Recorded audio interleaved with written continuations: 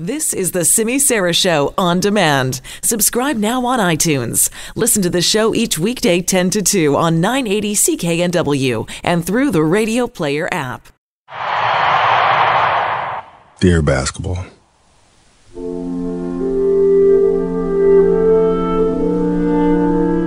From the moment I started rolling my dad's tube socks and shooting imaginary game-winning shots in the Great Western Forum, I knew one thing was real. I fell in love with you. A love so deep, I gave you my all. From my mind and body to my spirit and soul.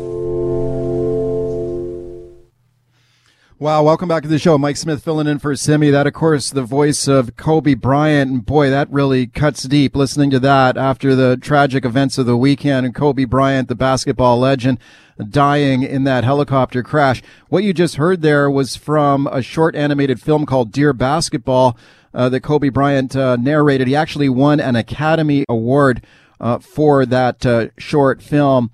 Now, of course, the world focusing on the loss of Kobe Bryant. Wow, what a shocking story on the weekend. Let's check in now with Arash Markazi, very fine sports columnist at the LA Times. Arash, I know people have been reaching out to you from around the world. I appreciate you taking the time for us today. Of course. Thanks for having me. Thank you for coming on. This is one of those events where when people sort of get that news for the first time, they might remember years later exactly where they were and how they learned that Kobe Bryant had died in this crash. I found out yesterday, flipping through my Twitter feed on my smartphone. How did you find out yesterday, and what went through your mind?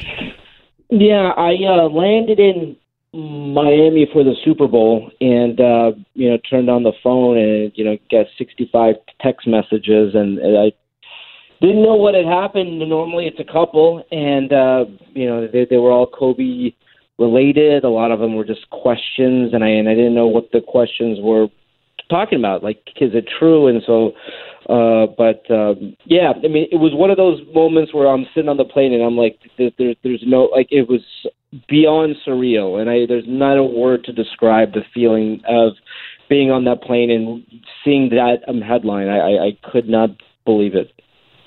Yeah, what a shock. You, of course, interviewed him many times and have known him as your work as an LA Times sports columnist and reporter. What would you tell us about today? What was he like in real life? I mean, he was a fantastic guy. I mean, he was a guy who became more reflective towards the end of his career, was a family man in retirement. There's a lot of guys who, once they're done playing, they want to go on into coaching, or they want to be a GM or team executive. He had no aspirations to do that.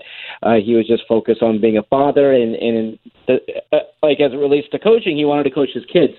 So he loved coaching Gianna and her team, and really, he was content with the career he had. I mean, there was nothing more that he wanted to accomplish, but I think Gigi, in her passion for the game, reinvigorated his passion for the game. Yeah, I was speaking to Arash Markazi from the LA Times. Arash, you wrote a very touching, kind of heartfelt column about Kobe's death on the weekend, focusing on that very fact, his kind of connection to his family. Do you think that's something that became more and more important for him after he left basketball?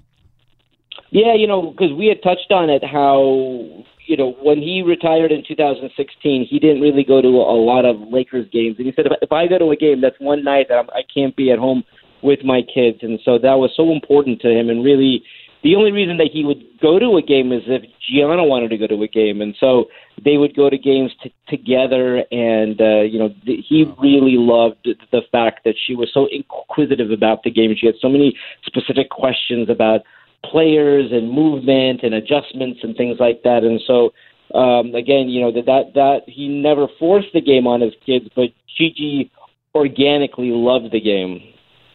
What kind of legacy does he leave behind? First of all, maybe talk about his legacy as a basketball player. Obviously, he goes down as one of his all-time greats.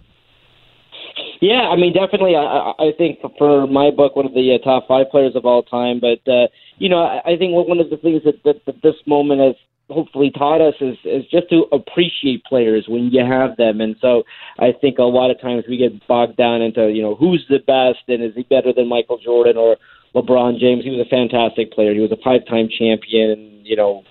with my view, the greatest players of all time, and in Los Angeles specifically, just so important to that city.